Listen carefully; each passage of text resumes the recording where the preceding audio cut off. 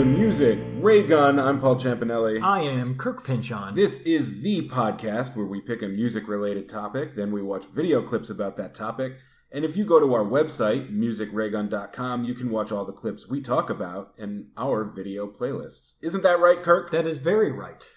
Today on the show, TV theme music. Ba-dum! A little something different this time. A little flipping the script. Something a little different. Yeah. Talking about TV. Yeah. TV Ray Gun. TV rig on.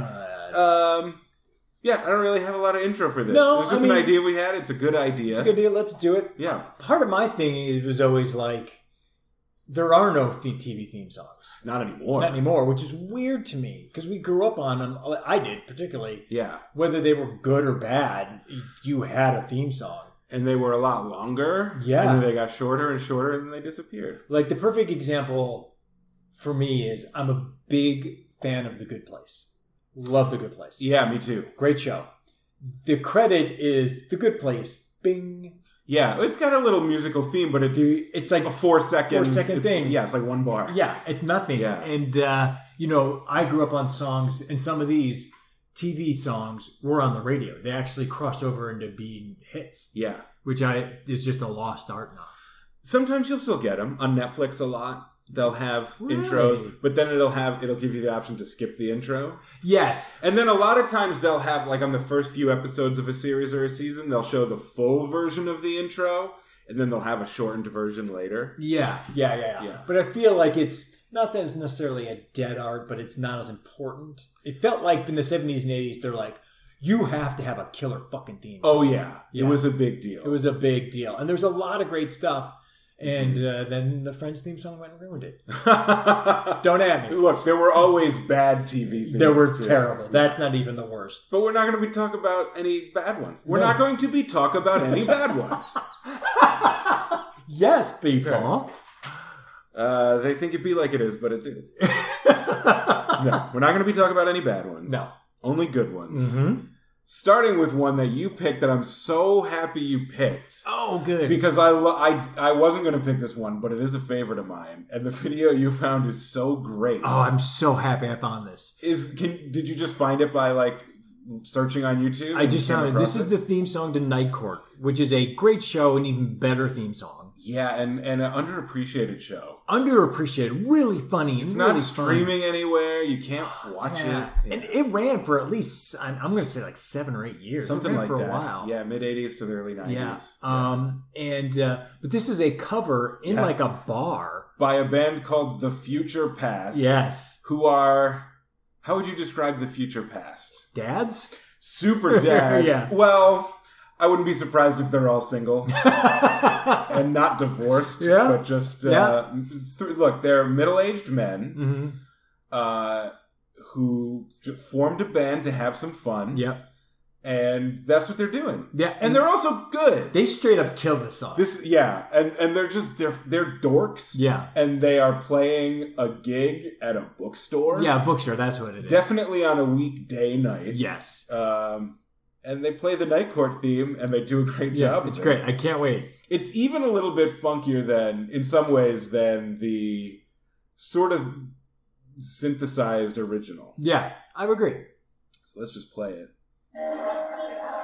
Yeah, they're in a bookstore. It's great. Yeah. They're real beta males. Yeah. It sounds like there's a small crowd, like their family came and saw them. Yeah, they might. Yeah, they are total dads. Oh, yeah. Yeah. And he's slapping the bass. Yep. That's really good. Yeah. If you have a sax player, you should play the Night Court theme. It really should. I don't know too much about sax. This sounds like it's a lower register. Maybe it's a different sax than the one. He's playing an alto, so there's no. The only sax available that's higher than that is a soprano. Oh, okay, so it is. Plays, okay, I was wrong. Yeah. Maybe he's playing it lower, just in general. Yeah. So now they would stop right there. But now it's the full version. Now it's the full version where they're just gonna fucking go off, and then there's woman looking like she's waiting for a coffee. I would be so psyched if I were just in this bookstore. Oh my god, can you imagine being in this bookstore and then you just hear this? Yeah. Like, it's a band, you're not even paying attention, like that's some fucking band. Yeah. They're going to play Ticket to Ride. And then they play Night Court. And Paul just runs right up and be like, yep. Mm-hmm. Fuck yeah. There is one comment below, and it's not really insulting, and I can't disagree with it, where it says something about the alto sax player needs to put more chicken grease on it. And I'm like, that's kind of true. Like, they are funky enough, but they are decidedly a group of dorky white dudes playing this song. Yeah, exactly. And the sax could have a little bit more chicken grease on it. Well, if you look, it's interesting because if you look at the sax guy right now, he's not playing because it's a guitar solo. Yeah. He has completely shut down. Yeah, he's just... I mean, he's literally just staring at the floor, not moving. Yeah. So he's not a guy who makes a lot of eye contact with other people. Yeah. He's not gregarious with his playing. He can play it. Yeah. The bass player is definitely the leader. Yeah, he's really like, we're going to play. I guarantee he's like, we're fucking playing Night Court. You're going to learn it because it's great. And he's also in the middle and the only one with a mic, which means when they do other songs, he's singing. Yeah, that's well noticed. Oh, here's Saxman back again. I mean, this is... Yeah, now they're getting real funky. The drummer's good, too. My wish is, and that didn't happen, is that someone just walked across stage to pick one of the books on the bookshelf on the right, and just walked off. And it's John Larroquette. He's like, "Good job, boys. Yeah. Keep it up." But yeah, let's make sure John Larroquette won like an Emmy like 2 or 3 times. I think it was 3 in a row. And he's like, "I'm done. Stop." Yeah. I mean, he was the best. John Larroquette is to this day awesome. Yeah, he was great. Just a really one of those Harry Anderson, R.I.P. Great guy. Marky Post. Right. I mean, it was just a really well cast ensemble. They still have great workplace sitcoms. Yeah. But I miss that like blue collar vibe of like a Night Court or a Taxi. Yeah. Where it was like the set is really gritty and like beige and realistically sort of run down. Yeah, it's not high end at all. Yeah. It looks like a shitty Night Court where dumb shit happens. Like you have a spiritual successor in something like Superstore maybe. I love Superstore. But it's still a real shiny set. Yeah, it still looks like a legit like a Target. The Office is probably the most recent good example of even that it's not scrubby and gross, but it is sort of depressingly fluorescent the way that an office is. Dull. Yeah, I agree. But Night Court just had and Taxi just had this griminess to it that I like. That was like the 80s and the late 70s. They just had it, and there was no sheen. And the theme song has that griminess, like it's real New York. Yes, it is. Yeah. It really is. It's funky and it's kind of a little dirty. Hell yeah. The Future Past. I'm gonna look up more Future Past videos. This shit, because I mean, they did it justice. They really did. Yeah, and I really want our show to have more of those like homemade. That was a good one. Dudes doing covers and stuff like that. Yeah. That was a great one. Yeah, I was happy I found that because I was really gonna. I was like, I don't want to put the theme song. Because I also didn't feel long enough. I was like, I need more Night Court. And I just happened to find that. I was like, well, there it is. Yeah. The 30 seconds is not enough. Speaking of great theme songs that aren't long enough, so we're going to hear a fuller version. And speaking of Taxi, let's watch Bob James play Angela. It's so good. Yeah, we bonded early over Bob James because I don't think we've ever talked about our old tradition at the job we used to work at together. Smooth Jazz Fridays. Smooth Jazz Fridays. Yes. Every Friday morning. Yep. You'd pick a smooth jazz song. Yes. You'd bring in a piece of vinyl. Yes, because one of our coworkers had an album. Our editor-in-chief had a record player. Yes. And he could pipe it into the bullpen. Yes. And very early on, I think I suggested to you, I picked a song. Yes. Bring Maputo. Yes. By Bob James and David Sanborn. Yes. Which is a real smooth jazz classic. It's a great one. But we're not here to talk about Maputo. We're here to talk about Angela. Yes. I brought Angela in. I think we listened to Angela. Yes. On a Smooth Jazz Friday. We did. Because I have it on album. I played it at least once or twice a month still. Yeah. The interesting thing about it is it's smooth jazz in the beginning. Yeah. The part you get during the opening credits to Taxi is pretty smooth. Yes. It gets a little funkier. Yeah. Once you get it deeper into the song. Yeah. I not only love this theme song as a theme song, because I've talked before about like having nostalgia for a time before I was born. Yep. This sort of saxophony, smooth jazz, New York vibe of Taxi like makes me think like, oh yeah, remember the 70s? Like, I remember when I was doing. Which I don't, yeah, because I wasn't alive. Yeah, but it puts me in that mindset. And also, if anyone's not seen the opening credits to Taxi, shame on you. Yes, but also all it is sort of like a dash cam in a taxi going over a bridge. Yeah, like maybe New York the City. Brooklyn Bridge, I'm assuming. I don't think it's the Brooklyn Bridge. I don't know what bridge. One of the other. It's the only bridge I know. Yeah, but you just see. Yeah. It's very hypnotic. Yes, and soothing. Yes, and almost meditative. Very. The image of just the taxi driving over the bridge and this opening theme music playing. Yeah.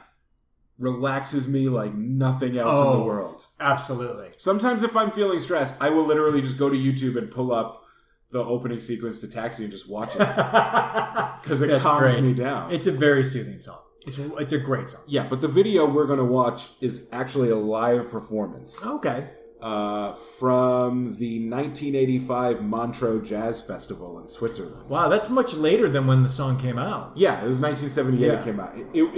Interesting thing about it, he put it on an album of his called Touchdown. Which is, the whole album is killer. Yeah, but the song Angela was not meant to be the theme to Taxi. Mm-hmm. The song Touchdown was. Really?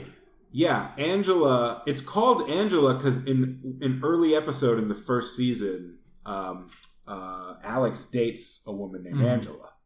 So it was supposed to be incidental music for that episode, and Bob James wrote it for Taxi. Yeah. But didn't intend it to be the theme, but the producers were like, no, that's the one. Interesting. Yeah.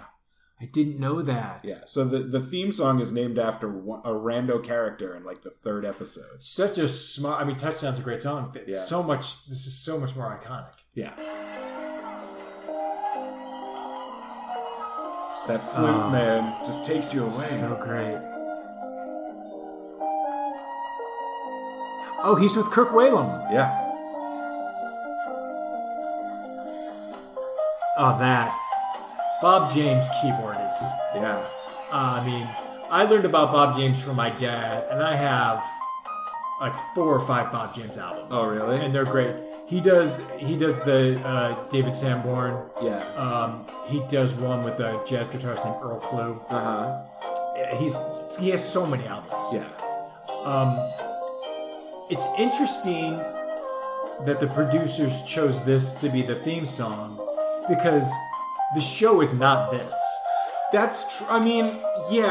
It's hard for me to say because I so identify the music with the show, but you're right. It's a real working class show. Yeah. It's abrasive and people are mean to each other and it's very funny. But it almost works in that, not ironic, but it's because it's not what you'd expect. Yeah, I could see that. I could definitely see that. I think too that this song is great for me because there's a melancholy to it. That's why. Yeah. Because there is a melancholy to the show. Yeah, there is. Like, they are working class stiffs. Yeah. They're probably they're gonna always be taxi drivers. Nothing really goes well. Yeah. Yeah. That's a very 70s sitcom-y thing of like, they're not really going anywhere in life. One has big dreams to be an actor and one's Jeff a Conway. boxer, and it's like, no, you're a taxi driver. You're a taxi driver, just own up to it. Yeah. And then you'll appreciate this. I do listen to this album quite often, but particularly in the very rare rainy season of LA, I put it on a lot because this song just makes me feel like rain. I gotta put this song on, and it's great. Listening to this song in the rain is wonderful. I don't think of it that way. I think because it's in the opening credits. Yeah. They could have shot it on a rainy day. It's New York City. Yeah. And it would have worked, but it's such a sunny, beautiful day that it feels sunny and beautiful to me. But the melancholy is... Yeah. Maybe it's the melancholy makes me think of rain. And it's just so... Yeah, like this is just him vamping. This isn't really that much in the song on the album. Oh, well, it's jazz, so they're just going to improvise. He can do what he wants, man. But it's also, like, it's melancholy, but it's sort of nice. And even though everyone on the show, like, bickers and they're cynical, it's the sitcom thing of, like, at the end, they're all a family again, and they all love each other. They hate each other, but in the end, they love each other. And so is that note of, like, yeah. Yeah. We're all friends. We deep down, we love each other. Yeah. It's funny because when Taxi came on, I was too young to watch it. So it didn't really register me, but I knew the song because they played the song on the radio a bit. Oh, did they? Yeah, a little bit. Yeah. And so I know Taxi more for the song than for episodes. I didn't really watch it as a kid, and I kind of watched it when it was in reruns a little bit. But to me, it's about the song. Yeah. I've watched a lot of Taxi, but like on Hulu and YouTube. Oh, okay. Like in the last couple of years. Yeah. Obviously I wasn't alive yet when it started. Yeah. I do remember, it's one of those shows that I kind of associate with, like, when my parents would go out on a Friday or Saturday and my grandparents would babysit. Oh. And my parents would put, like, the TV in the parlor and my grandparents would watch TV. And I love that you said parlor. Yeah, we had, like, our front room. Well, because we had, like, a downstairs living room and then a front sort of entertaining area. That's very East Coast. Yeah, I guess so. Yeah. The Pala. Goes to go watch the Pala, and Grandma would watch like Golden Girls. And yeah, I kind of remember Taxi being the show that would come on. Oh, that's funny. When Grandma and Grandpa would babysit. I feel like I need to watch more of it because everyone's like, "Oh, it's an amazing show." It's great. And I've seen a fair amount, but not nearly enough. But it's not one of those old sitcoms that like stays on TV and continues to get talked about. Taxi more than Night Court. But not as much as like Cheers. No, like, people still worship Cheers. I worship Cheers. Yeah, me too. Yeah, and I think people still binge watch Cheers on Netflix. Like it's never going away from Netflix. No, Taxi's a little harder to find, and Night Court's sort of impossible to find. It's really hard, which is a shame. Yeah, the pop's going off now. I gotta say, I prefer Taxi to Cheers. I like Taxi better. I'm gonna ignore what you said. Well, you grew up with Cheers. Cheers grew up, so for me. There's been many wonderful sitcoms, but in my heart, Cheers will always be the sitcom because that's. Yeah. I mean, it started in '82. I was like 11 or 12. It started like the week before I was born. Yeah, that's about right. So it was like maybe '83 or late '82. October '82. Yeah. Oh my God, you watched it from the beginning. Watched it from the beginning. Yeah. And then even in college, it was still on a bit. I would try to watch it. We all saw the finale. Sure, I remember the finale. Yeah. Because by then I was in like 6th grade or 5th grade, and it was a big enough deal that I was aware of it. Deal. But I'd never really seen the show. Yeah. Just a couple of reruns and like syndication here and there. Yeah. So I didn't really watch it until it was on Netflix. Oh wow, interesting. Okay, because it's still in syndication a bit. So I mean, not to get too off topic, because now it's just straight up TV Raygun. Yeah. But are you a Diana or a Rebecca? Oh, I'm probably a Diane, but I'm a Rebecca. But I have no problem with Rebecca. I think she's great. I mean, it was great. Rebecca is one of my favorite sitcoms, sitcom characters. Oh, and that's great. I do not care for Diane. I like Diane. Yeah.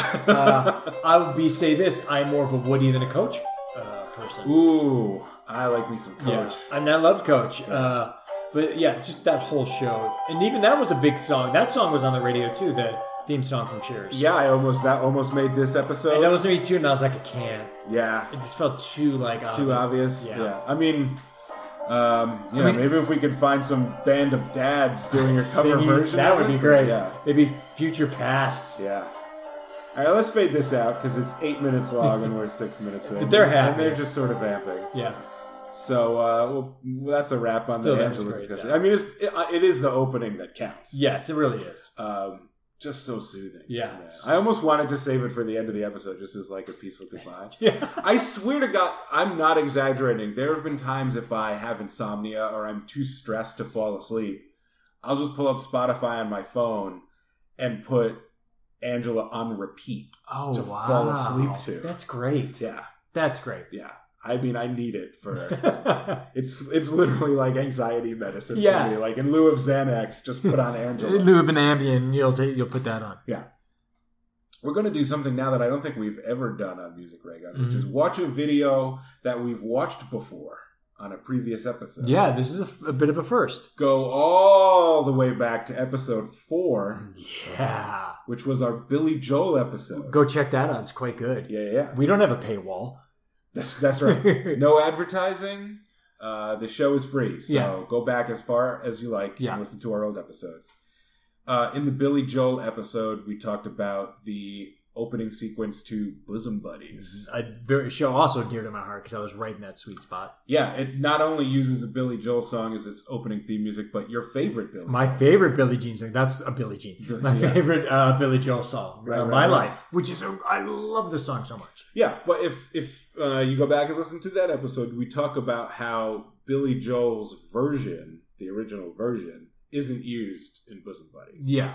We watched a clip that someone cobbled together for YouTube where it's the opening credit sequence and then they cut in Billy Joel's song. Yes. To, show what it would have been like if the original is a cover. What do you mean? Well, it's Billy Joel does. My Life is the Billy Joel's. My Life is the theme song for Bosom Buddies. Right, but Billy Joel singing it is not No, it's some dude. Yeah, it's a cover of mine. Yes, exactly. And then on the DVDs, they had some other random song. Yes, that is true. Yeah. The cover version was actually very faithful. It was pretty good. It's almost like they got a Billy Joel sound. Yeah, it's fine. Yeah. That's all to say, we're going to watch... After we watched that, we also watched a clip from, what's it called? The Greatest Thing in TV History Ever, or whatever. Yes. Yeah. Which is a show they did on Adult Swim for a while where Adam Scott would recreate the opening sequence to a different TV show each time. Yeah. And they would do a fake documentary of the making of it. Yes. And then at the end of the 15-minute documentary or whatever, they would show the sequence. Yes. So we're going to rewatch the side-by-side of the original Bosom Buddies opening with the recreation. Which is great. Which is just a great way to watch it. Yes. Go to Music Ray Gun and watch the non-Billy Joel, the cover version of the Billy Joel song. Yes. It's a great song. Yeah. It's a great opening sequence. Even on its own, it's such a weird show.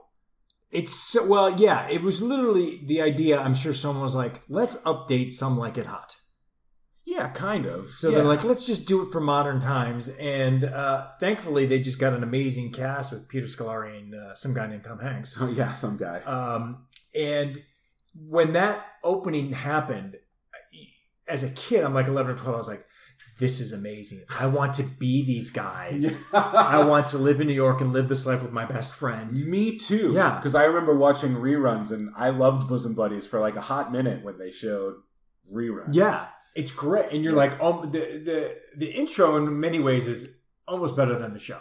It's very self-aware of how stupid it is. Yeah. It's just wacky goodness. And you're like, oh my God, when I'm an adult, I'm going to live in New York with my best friend and we're going to get these cool jobs. Yeah. And we're going to play baseball in the streets. It's going to be great. Yeah. I can see why it appealed to both of us as pretty young kids. Yeah. Because it's almost cartoonishly silly. Yeah, exactly. And the amount of... This was another thing of a lot of old TV shows. Is just the amount of exposition they would do to set up the premise of the show. So you get in... They do a lot of heavy lifting with some VO in this. Yes. But the VO we're going to hear is Adam Scott and Paul Rudd. Yes. In the title roles. And they are spot on. I mean, this is... Anybody listening, I repeat, please go to musicraygun.com and watch the clip. If you've never seen these Adult Swim shows where they recreate these sequences, because it's uncanny how they do it. Yeah. But if you're listening to our show, you're just going to hear a cover version of My Life. Yeah. Which ain't bad either, because it's a great song. In New York, we had a great apartment that was dirt cheap, and we found out why it was so cheap. Oh, my God. Our friend Amy said there was a great apartment in her building, dirt cheap, but it's a hotel for women. Okay. I mean, we need one adjustment. Now these other Paul Rudd and Adam Scott as Peter Scolari and Tom Hanks is too good. I mean, they really should have just recreated full episodes. Yeah, I would watch the shit out of it. Oh my God, I would love it. They could do it. This cast is perfect. Yeah. A.D. Bryant, Jillian Bell, Jacobs. Jillian Jacobs. I mean, it's so good. This experience is going to make a great book. See, it's all... Yeah, they made Peter Scolari's character a writer so that he gave himself the excuse of like, oh no, this is journalism. I'm going to write about this. I'm not a perv. Right. Yeah. perfectly normal. Yeah, they dress up as women so they can live in a hotel for women. Yeah. And like they're driving through the park. They're like, this is great. Although that looks like L.A. Yeah, what city were they supposed to be? New York. Yeah, is that what he said? Yeah. And I'm like, I just realized right now that this is all L.A. Yeah. Oh, I'm so dumb. Well, how many times did you watch Bosom Buddies after you moved to LA? That's true. And you were a kid, you wouldn't know. You're a kid, you're like, oh, they must have shot it in New York. No, that's the part of New York where the palm trees. That's right. Also a thing of like, they would shoot these opening credit sequences that had wacky scenes that weren't from the show. None of this is in it. None of this is in the show. Except when you get to the credits. Right, when it's showing the actors. Yes. But there are these just weird, out of context, wacky things that they're doing. That was the 70s and early 80s. Yeah. It was great.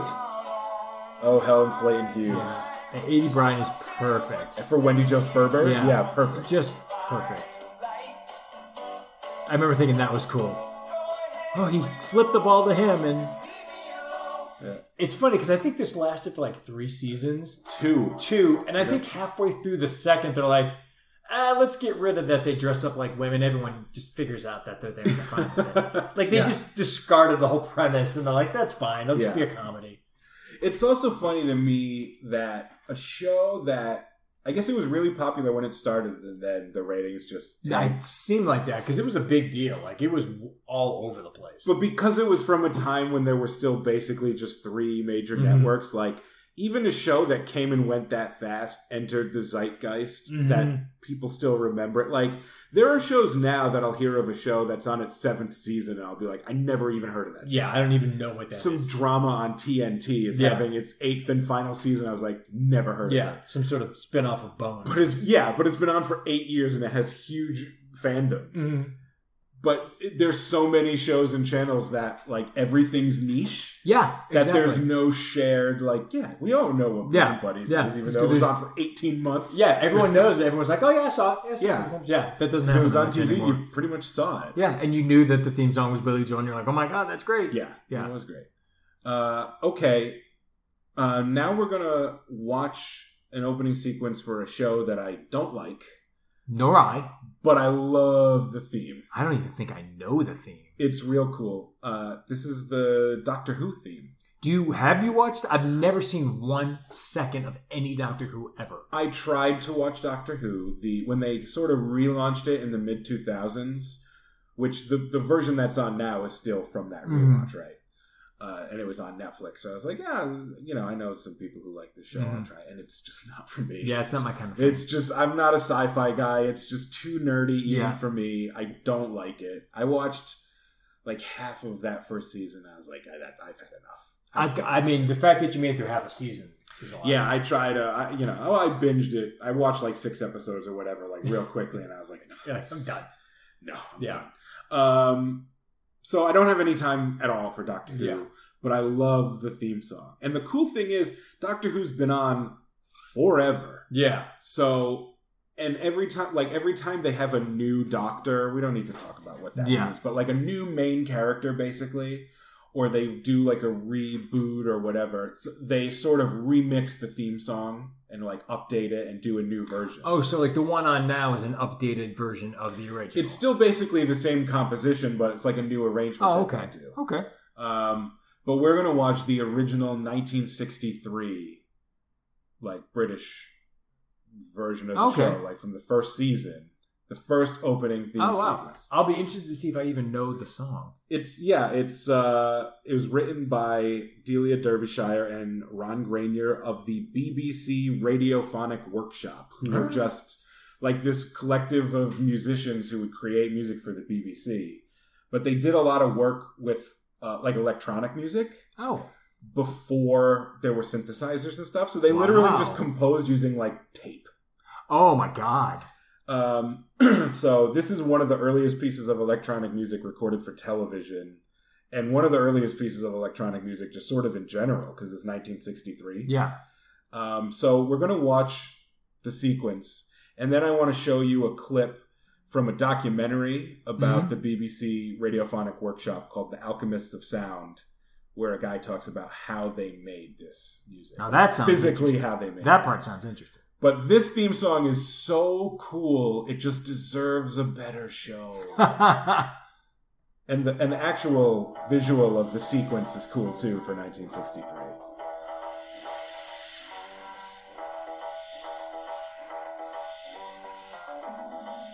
It's in black and white. Yeah. It's just early TV. Oh. Yeah, vaguely I know this. This is good. Like, it might have been on PBS when you were growing up or something. Yeah. I get it now. I do get this. Yeah. And the opening sequence is just sort of like this visual lava lamp, sort of psychedelic. This is cool. Yeah. Yeah, like, I don't want to watch Doctor Who. No. I don't want to know about it. I don't want people to even explain what it's about. I don't care. No. I just don't. I get that it's been on forever. I actually confused it a lot with Doctor Strange. Oh, Doctor Strange is wicked cool. Yeah, and I didn't. And wasn't Benedict Cumberbatch in Doctor Who? No. He was never a Doctor Who guy? No. Okay, then good. He's Sherlock. Oh, that's right. Yeah. That's right. It doesn't matter. Don't worry about it. Doctor Who is bad. Never gonna watch it. But I love this music. It gives me chills, man. This music's good. It's haunting. This intro is haunting. And I think, like, what must people have thought watching this in 1963? Also, this is a fairly long intro. It's 2.5 minutes. Yeah. And they're not even showing you any action. It's just like a screensaver. Like, it's just these... It is. Right? It's a fucking screensaver. But it's in black and white. Yeah, which makes it cooler. But it's really trippy, and it totally puts you in a mood for watching And they just something. keep showing Doctor Who. I'm not even sure they've shown credits. They showed an actress at one point. Yeah, and that was showed, it. like, a quick scene. No credits, no who's starring. It's just a lot of Doctor Who. It'll show Doctor Who, and then the words dissolve into this lava lampy sort of visual. Very, very 60s. Yeah. Very, like, kind of ooky and... It is ooky. Ooh, I'm about to watch some fucking weird 60s sci-fi. Yeah, this is going to be kind of weird. Yeah. And they're going to do 6 episodes for the season and then not bring it back for 8 years because it's British television. Because that's what British television does. Yeah. So that's the Doctor Who theme. All right. And now I'm going to pull up a Daily Motion video that I'll link to on musicraygun.com under this episode. It's the full hour-long documentary if anyone cares to watch it. But I'm going to fast forward to the 15-minute and 24-second mark.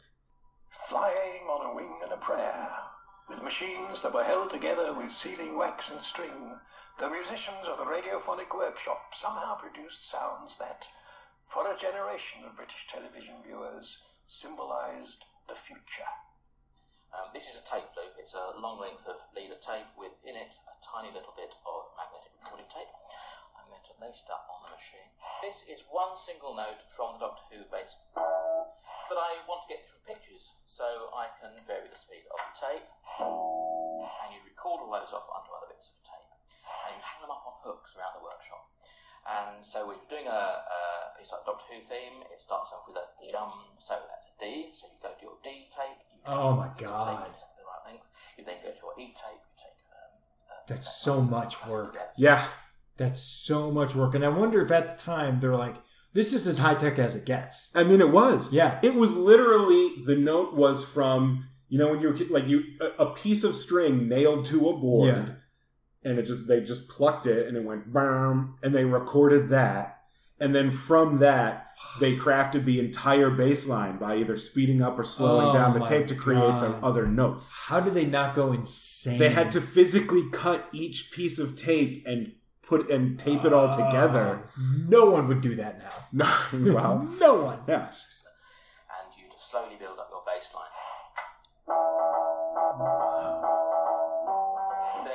But it's literally all the same recorded note. It could just sped up or slowed down. Yeah. String sample, which is... I mean, this is going to sound like a dumb question. Why didn't they just have a bass player do that bass line? Because it's not electronic. It wouldn't have had that ooky sound. Fair enough. It wouldn't be sci-fi. Fair enough question. Fair enough answer. On the tape loop, which is literally just a piece of string on mounted on a wooden box, plucked once, and that's the original sound. And the other sound on here is a very low sort of organ sound type oscillator going a boom, boom. So that's the switch. Just some machine they had that made that sound. And then they do the same thing. Background. Yes.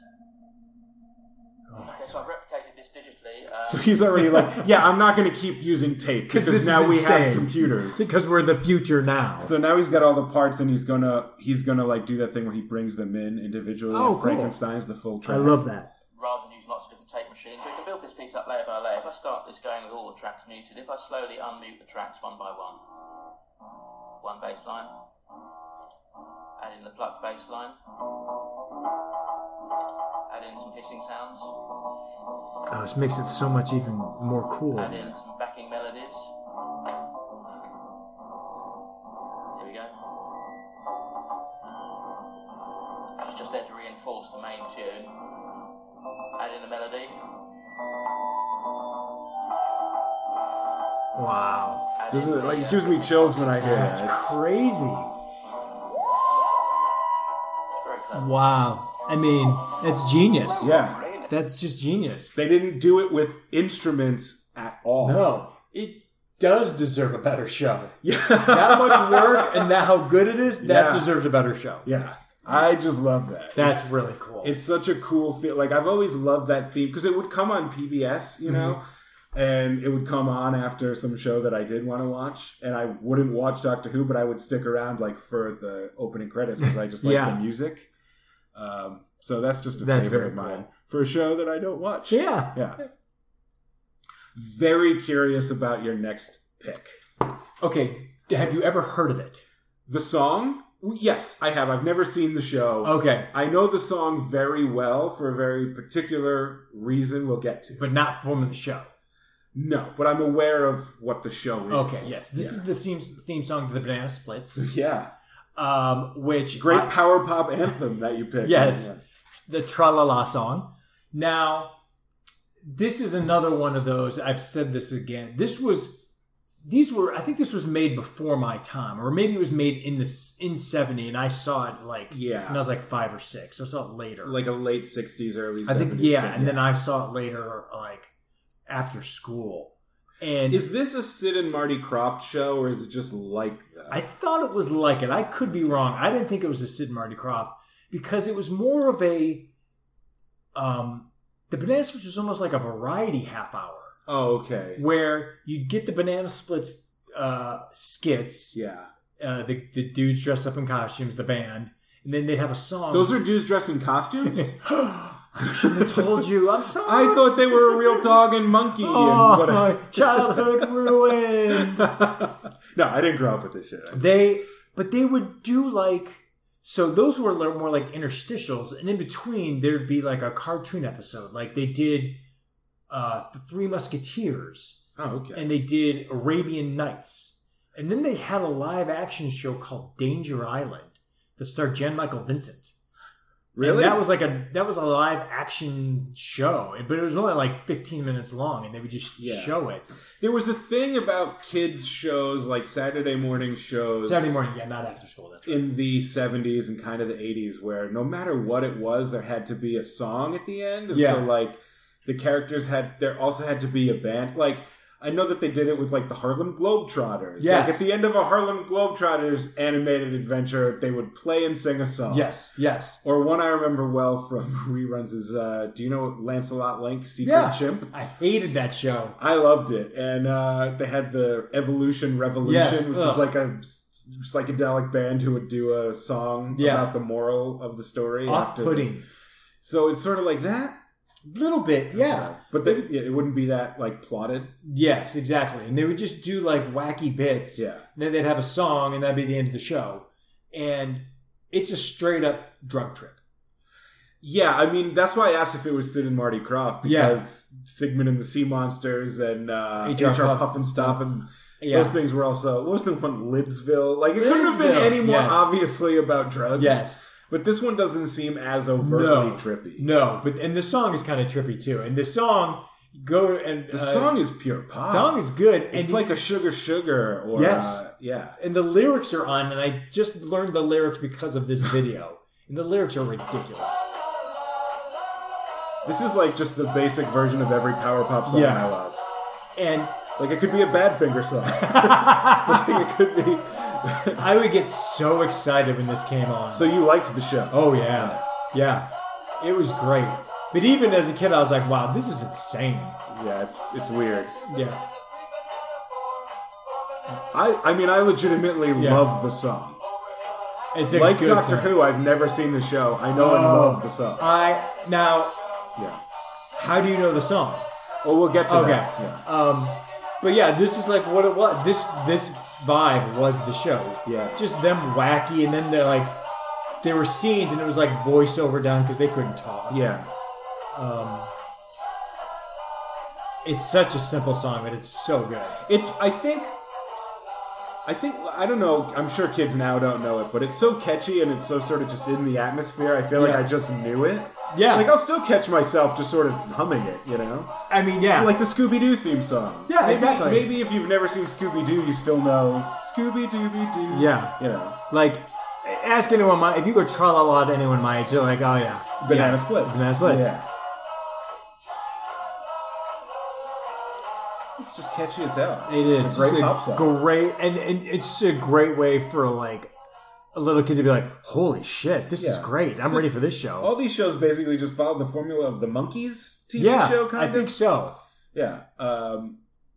So, the reason I know this song well is in the 90s, they put out a compilation album called Saturday Morning Cartoons Greatest Hits. Do you remember this? Vaguely, very vaguely. Where yes. they had alternative acts of the time who were people your age, who were in their 20s at the time in the mid-90s. I do remember this. Doing like alternative rock and indie rock versions of 70s Saturday morning cartoon theme songs. Yes. I have not thought about it since now, but yes. So I had that album and loved it, even though I wasn't like, great. it was purely for Gen X kids who were nostalgic about these shows. You had no idea about the band, about the shows. Yeah, some of them I did. Like the Ramones did Spider-Man. I know Spider-Man. Oh, or like, I do remember that. Yeah, or Scooby-Doo. Mm-hmm. So there were some songs on there that I knew, but there were other ones I was like, what the hell is Singer and the Sea Monsters? Oh, yeah. You know, not everything had the staying power to be shown in reruns when I was a kid in the 80s and 90s. So. Yeah. But one of the songs on there, they have the Banana Split song by Liz Phair. Oh, yes, I remember that. And they made a video for that, and let's watch it. Let's watch Liz Phair and Material Issue. Liz Phair coming back. I love Liz Phair. We both are established Liz Phair fans. This is peak Liz Phair. Oh. I do remember this. Yeah. Oh, I have not thought about this. But now it's all fuzzy and alt rock. Oh my god, I have not thought about this in so long. Yeah. Oh, this is so 90s. Yeah. And they've still got the actual Banana Splits characters in the video. It's the most 90s thing of the most 70s So thing. 90s. Yeah. Oh my god. This is so hot. So hot. Yeah. 90s grunge reminiscing about 70s sitcoms is the 90th thing ever. This is making me reminiscent about the 90s. Yeah. Really is. I mean, my god. Me too, because I remember just having this CD and playing it. I mean, I had that CD before I ever got Exile in Guyville. So this is like the first Liz Phair song I ever heard. That's great. It's a great cover. It is a good cover. This was one of my favorite tracks on That's great. that CD. Oh my god. Yeah. I'm so glad this came out. Yeah. I mean, we had to watch both versions. I know, no. We absolutely had to. The monkey is my least favorite and my favorite at the same time. With his shades and he's I think he was the most popular. That makes sense. He's definitely like set up to be. He's the cool one. Yes, he was the one that had the most screen time. Yeah, the most swag. Yeah, I don't remember much of the other guys, but I remember he was the one that like. There's an elephant, a dog, a monkey, and what's the other one? Oh god, I don't remember. Doing that. But they did. They focused on the him. Yeah. Oh yeah, they're getting real grungy now. They also did like an alt-rock Schoolhouse Rocks around the same time. Oh, I remember that. That was really good. Has a really great version of 3 is a Magic Number by Blind Melon. Yep, I remember that. Yeah, oh yeah. my God, that's right. See, this is when the 90s were great. Yeah. Well, because Gen X is like the first generation to like fetishize their nostalgia this way. Yeah, like really heavy.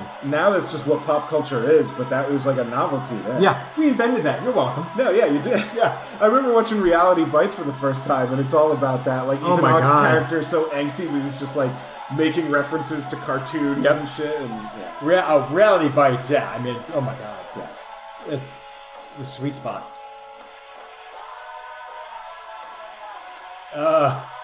This is so 90s. it's just all hooks. Yeah. It's like 4 hooks in this song. And they're doing, I like how the video, the Lucifer video is that same kind of camera work as the Banana Splits. Yeah. All that in and out stuff. Oh, God bless you, Lucifer. Yeah, forever. Yeah. She's never going to die. No, she's great. All right.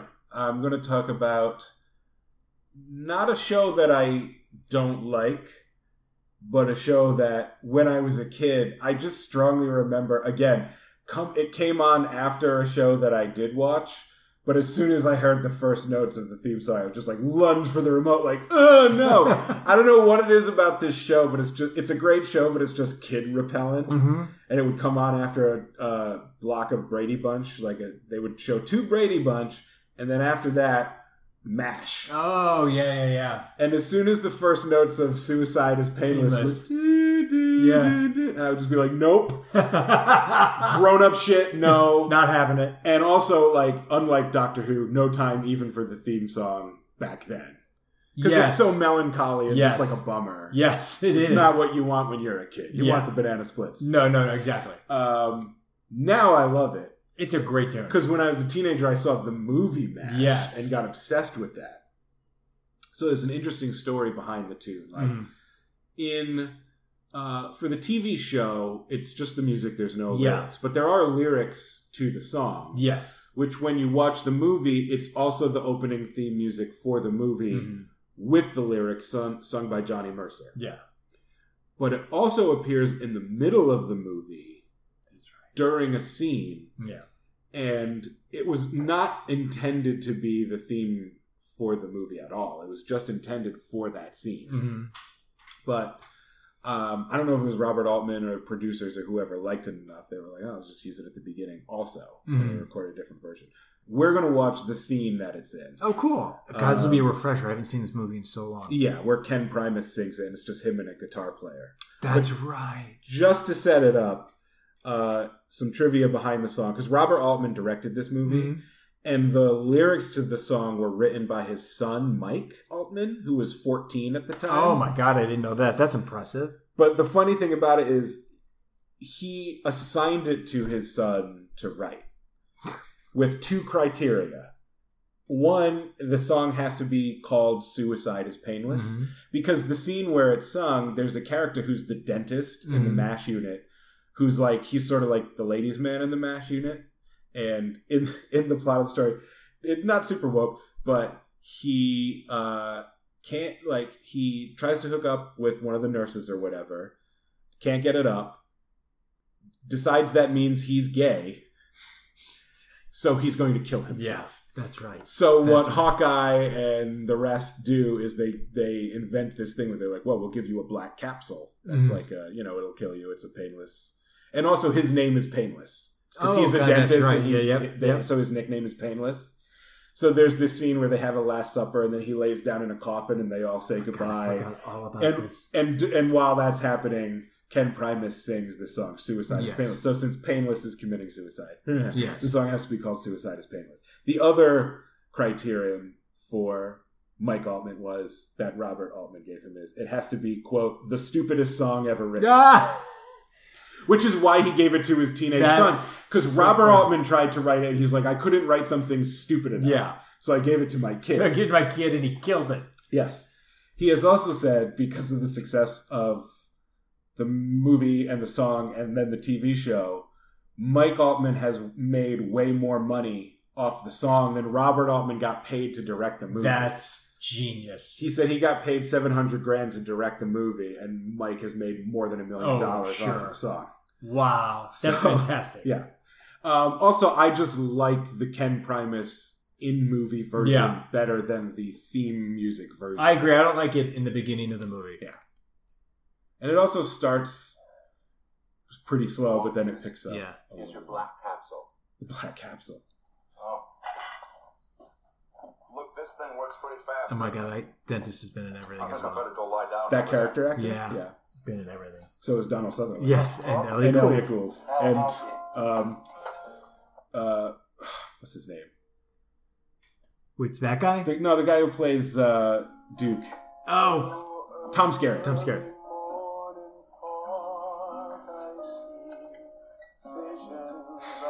The Last Supper. Yeah. And then the casket in the foreground.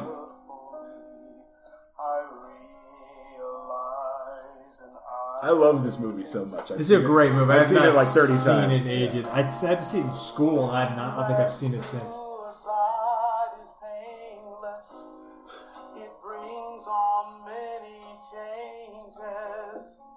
Brings on many what? Changes. Changes, that's right.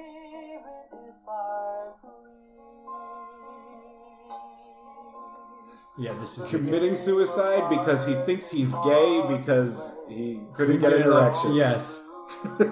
Welcome to the 70s.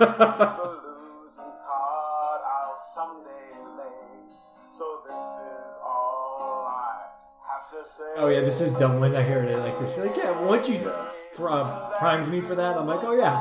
It's a 14-year-old. Yeah. Yeah. And then the rest of the unit just walks by and gives him some gifts to be buried with. Always remember you just like this. That's a great line. Yeah, I mean, the TV show is so much different than this. I prefer the movie. Yeah, the movies.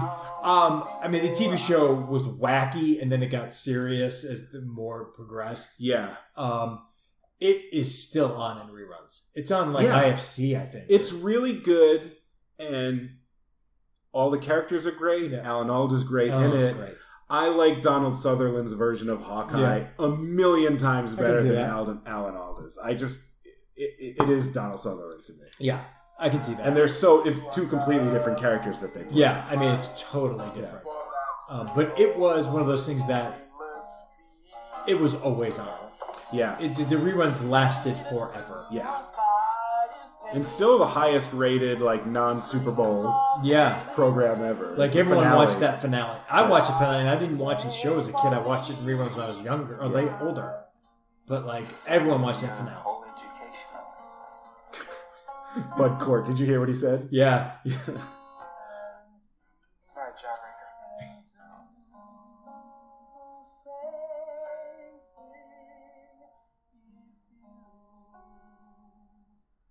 So I sort of cheated because that's not actually the TV theme music, but yeah, it's the best version of that song. What are we going to do with the TV music thing? And even the intro to that's not that interesting. Yeah, no, it's not. But it's a testament to that show. I like the show now, but still the first shot of the helicopter and the opening notes, deep down in my lizard brain, still makes me go ugh, I don't want to watch this. I didn't know that. Where's my remote? Yeah. And then you stop yourself and you're like, wait, no, I'm an adult. I like this now. Yeah.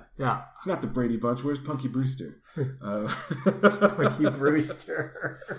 All right. That's the other show I'd watch after school that I loved growing up. Oh my god. Another one. The theme music for that almost made this episode. Oh, that's so funny.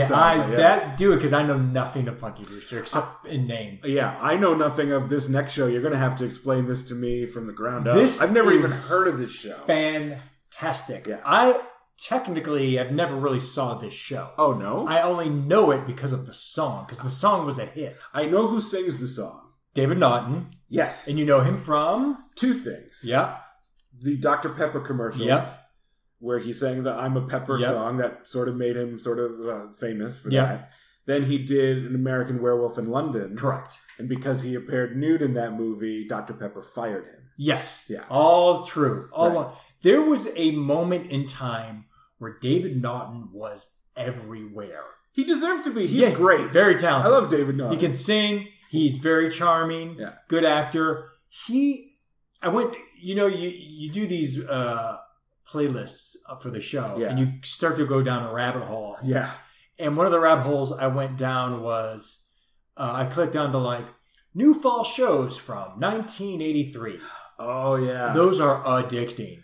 And They have like the preview? they would show they would show the intro of the show and be like, this was on in 1983, and Yeah. they'd show like 20 minutes of like different The lineup. shows. Yeah. And you can go down a big hole, and I went down a big hole, and one of the things I learned that is like David Naughton must have gotten a pilot a year because he was doing. He's on a bunch of different shows? He's on a bunch of different shows that probably were on for like 6 episodes, 10 episodes, maybe a season. And he just couldn't Couldn't break out, but was like one of those like dudes. Matt Perry post Friends. Yeah, exactly. Or it was like Jason Bateman always said that before he broke big. Yeah. He's like, I booked a pilot a year. That was my gig. It didn't go on, but that's how I made my money. Yeah. And that was David Naughton. Yeah. So he did this show called Making It.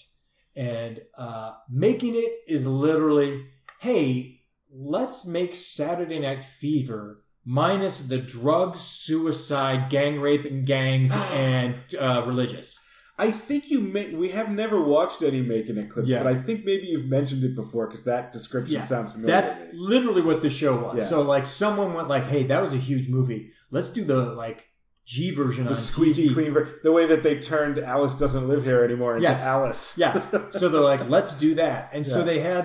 they called it Making It. It takes place like in Brooklyn or Queens. Yeah. About this guy, David Naughton, who's trying to make it big. Oh, but he's not actually Travolta's No, character. no, but it's you- just sort of like It's that. so like, So not like Alice that way. no, but it's not. but it's a straight up rip off of like, Right, okay. let's take this kind of genre Yeah. and make it funny. Oh, just a working class kid from Yeah. New York, but I love to dance. but it's fun. And so there's a whole thing about them. They go to a disco, yeah, but they also work in an ice cream shop. sure. So I never really saw the show that much. I don't think it even lasted long, but this Making It was a huge disco hit. That rare thing of a TV thing becoming a bigger hit than the show itself. Yes. I'm thinking of How Do You Talk to an Angel by The Heights. From The Heights. I 'Cause watched that's that my show. generation. I watched that show. Yeah, that song. But yeah, I watched that show. Yeah. This is, you might recognize the song, but you will love the credits of this. I can't wait. So ridiculous. This And is on ABC. What year? Do you know the year? probably Like 83 or something? It's like, no, it was earlier. So it was like a last gasp disco. So maybe 80, maybe Okay. 79, because disco was waning by then. And Yeah, I guess 83 would have been too far after So Saturday. this is like Night Fever. 79, maybe 80. But I don't even think it was 80. I think it was 79. Yeah, because, 79. Great song, by the way. So post Dr. Pepper, but pre American Werewolf. Yeah. Oh. YouTube is having trouble loading. Let's try Come on, this again. YouTube.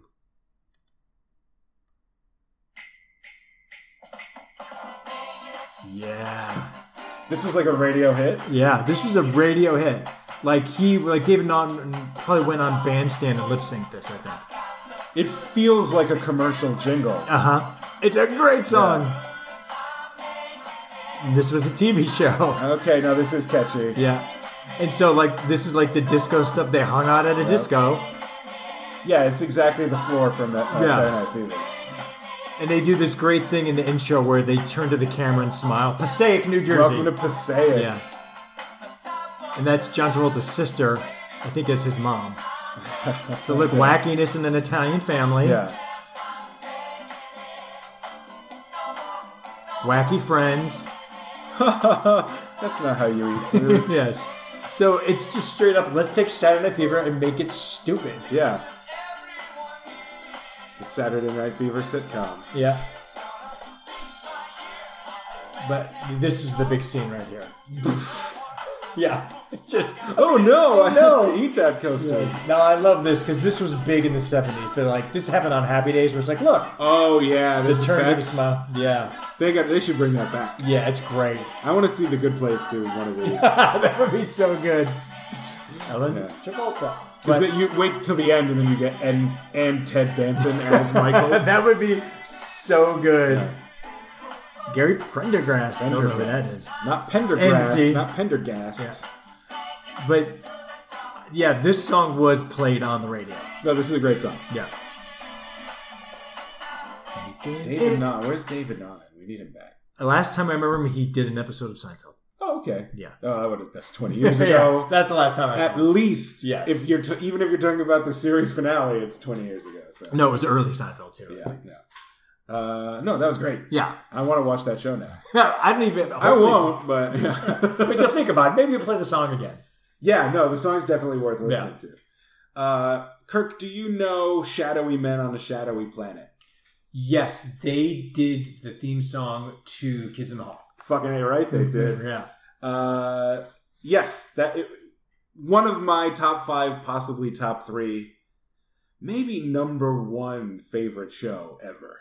It sounds like you. Is Yeah. The Kids in It's the a great Hall. show. I grew up watching that show constantly. Yeah. And it had just a huge influence on my Yeah. sense of humor. And since I moved to LA in the first place to do comedy, I would say it's the reason I'm here. Did you see it on HBO or Comedy Central? Comedy Central. That's how I saw it because I didn't get HBO. And then it was like early Comedy Central where they were like, we're going to play Kids in the Hall all day. Yeah. All the time. I started watching it when I was 11 years old in like 1993. Mm-hmm. I remember the first episode I ever saw of the show. I remember the sketches in the episode. That's great. Like the profound impact the show had on me. Yeah. I love the show. Yeah. And it has one of the great theme songs ever. This is a great theme song. Yes. By a band called Shadowy Men on a Shadowy Planet, who this wasn't written as the theme song for the show. Oh. What happened was they were like a Toronto band, and when the Kids in the Hall, before they had a TV show, would just like do live shows at the Rivoli Theatre in Toronto, the Shadowy Men would sort of like open for them. Oh. And they would usually close their set with Having an Average Weekend, which is the name of the song. I did not know that was the name So of it the song. sort of de facto became the theme song because the audience, like the crowds who would come back week after week, got used to that being their closer. So it kind of became the Troops' opener. That's great. And then so when they got a TV show, they asked the Shadowy Men. If you watch the show, like all the interstitial music and like during the bumpers and stuff is other Shadowy Men music. It's that like surf rock. Yeah. It's them too. But they used Having an Average Weekend as the theme song. That's for such that a reason. good name for a song. Yeah. And a great name for a band. Yeah. God, that's so smart. So they would do this instrumental sort of surf rock. Yeah. Although they hated being called surf rock. Mm-hmm. And they recorded a song called We're Not a Fucking Surf Band. And then way later, they put out a box set, and they called the box set, Oh, I Guess We Were a Fucking Surf Band After All. I love these guys.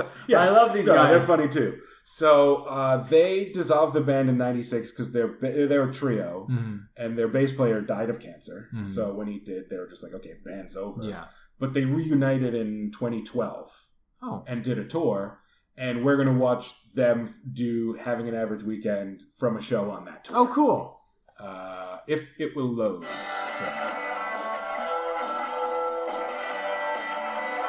This song, like... It's great. Yeah.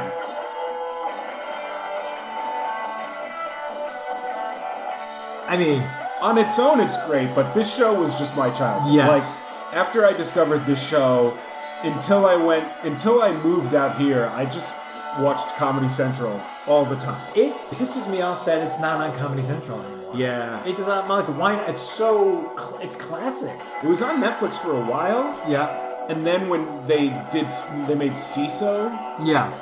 They moved it to CISO along with all of Monty Python. Yeah. And then CISO got shuttered. Yes. They've moved Monty Python back to Netflix, but still no Kids in the Hall. So there's really nowhere to should. stream it. That's but a shame. I'm assuming it will come back eventually. Yeah, because they also remastered it all for CISO, so that stuff's just languishing. They've got to use it. It's a shame. But I had all the DVDs. Oh, that's so fun. I mean, I never had to worry because I'm like, it's going to be on Comedy Central. Yeah, I saw them live like on 3 or 4 different tours.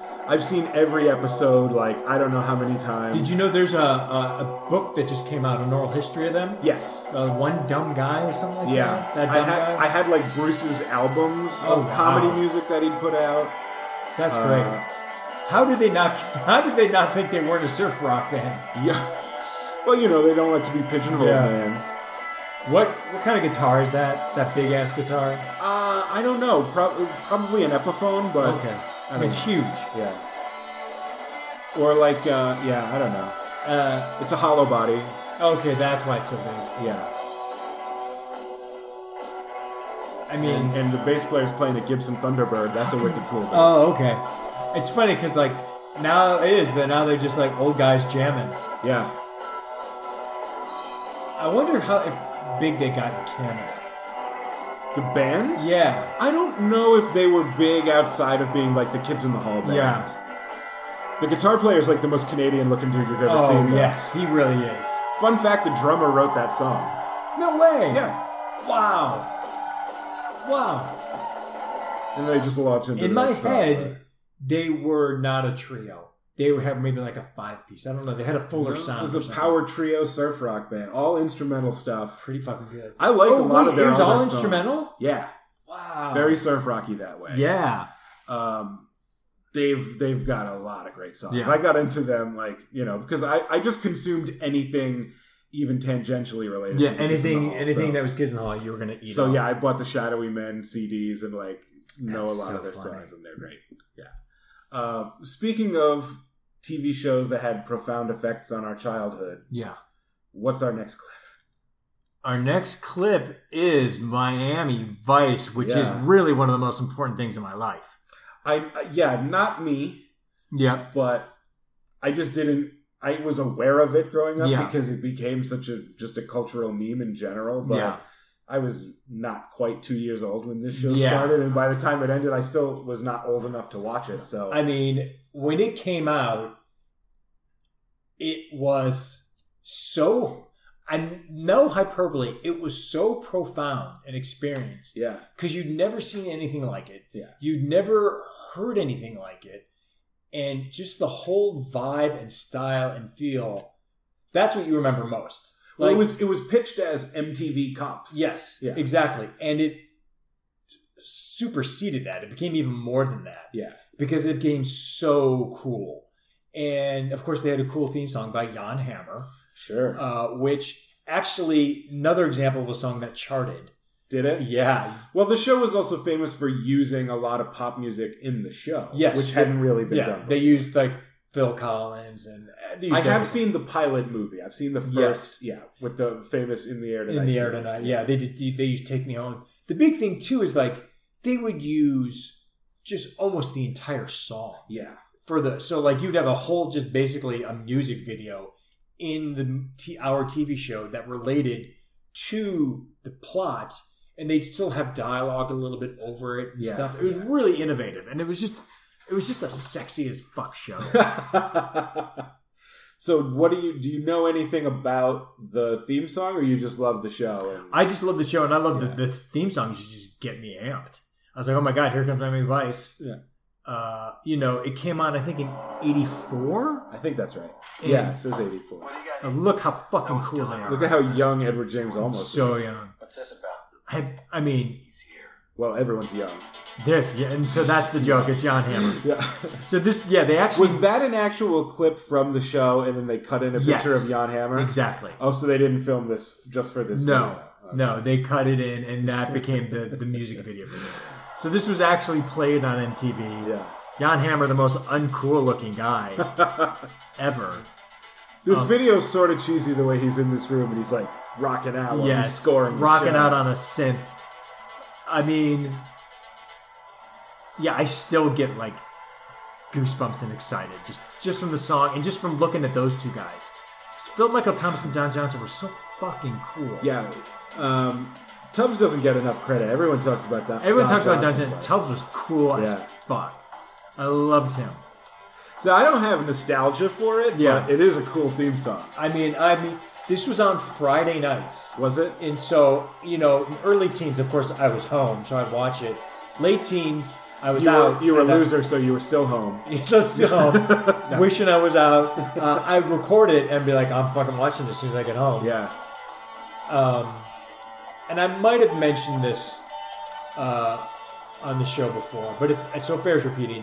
Miami Vice was so important to me that there was a Miami Vice tuxedo line, and so to about 7 or 8 different dances or formals or proms, I wore the Miami Vice tuxedo.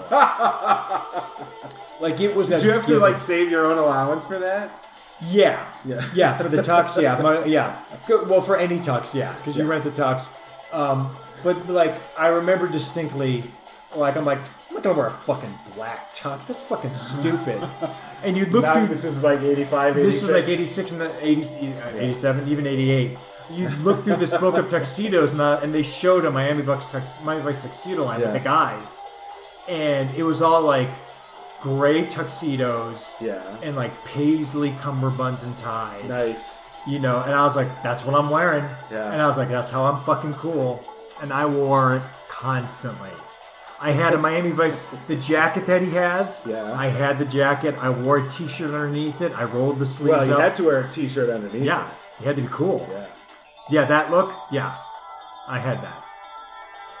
Boom. Hell yeah. Is Jan Hammer American or no? No. No, okay. He had a bunch of, and like this was his big one, and then they're like, okay, any hour drama, Jan Hammer, you're just going to do the theme song. Yeah. Oh, really? Yeah, he did a ton of them. I mean, the names of them are escaping me now, but yeah. Like he became the go-to. He never became like a guy who... It was him and Mike Post head to head. Love Mike Post.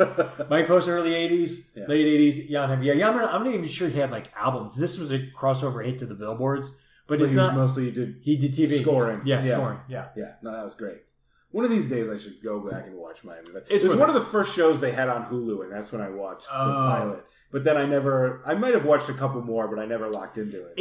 It's great, especially like the first couple of seasons. At the end of the season, Sonny, Don Johnson's character, gets amnesia and thinks he's the undercover person that he really is.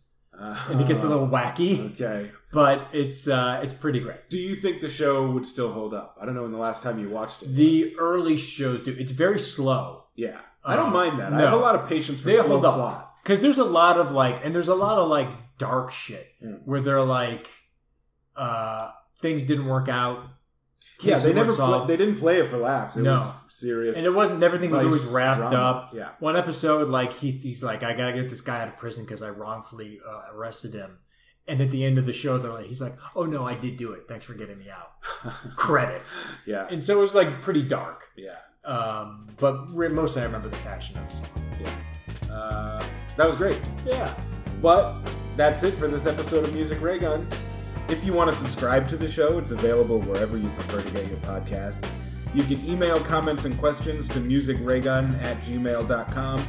And if you know someone who might like Music Ray Gun, please tell them about it, because word of mouth is the best way to share the show. I'm Paul Ciampanelli. I'm Kirk Pinchon. Until next time, see ya!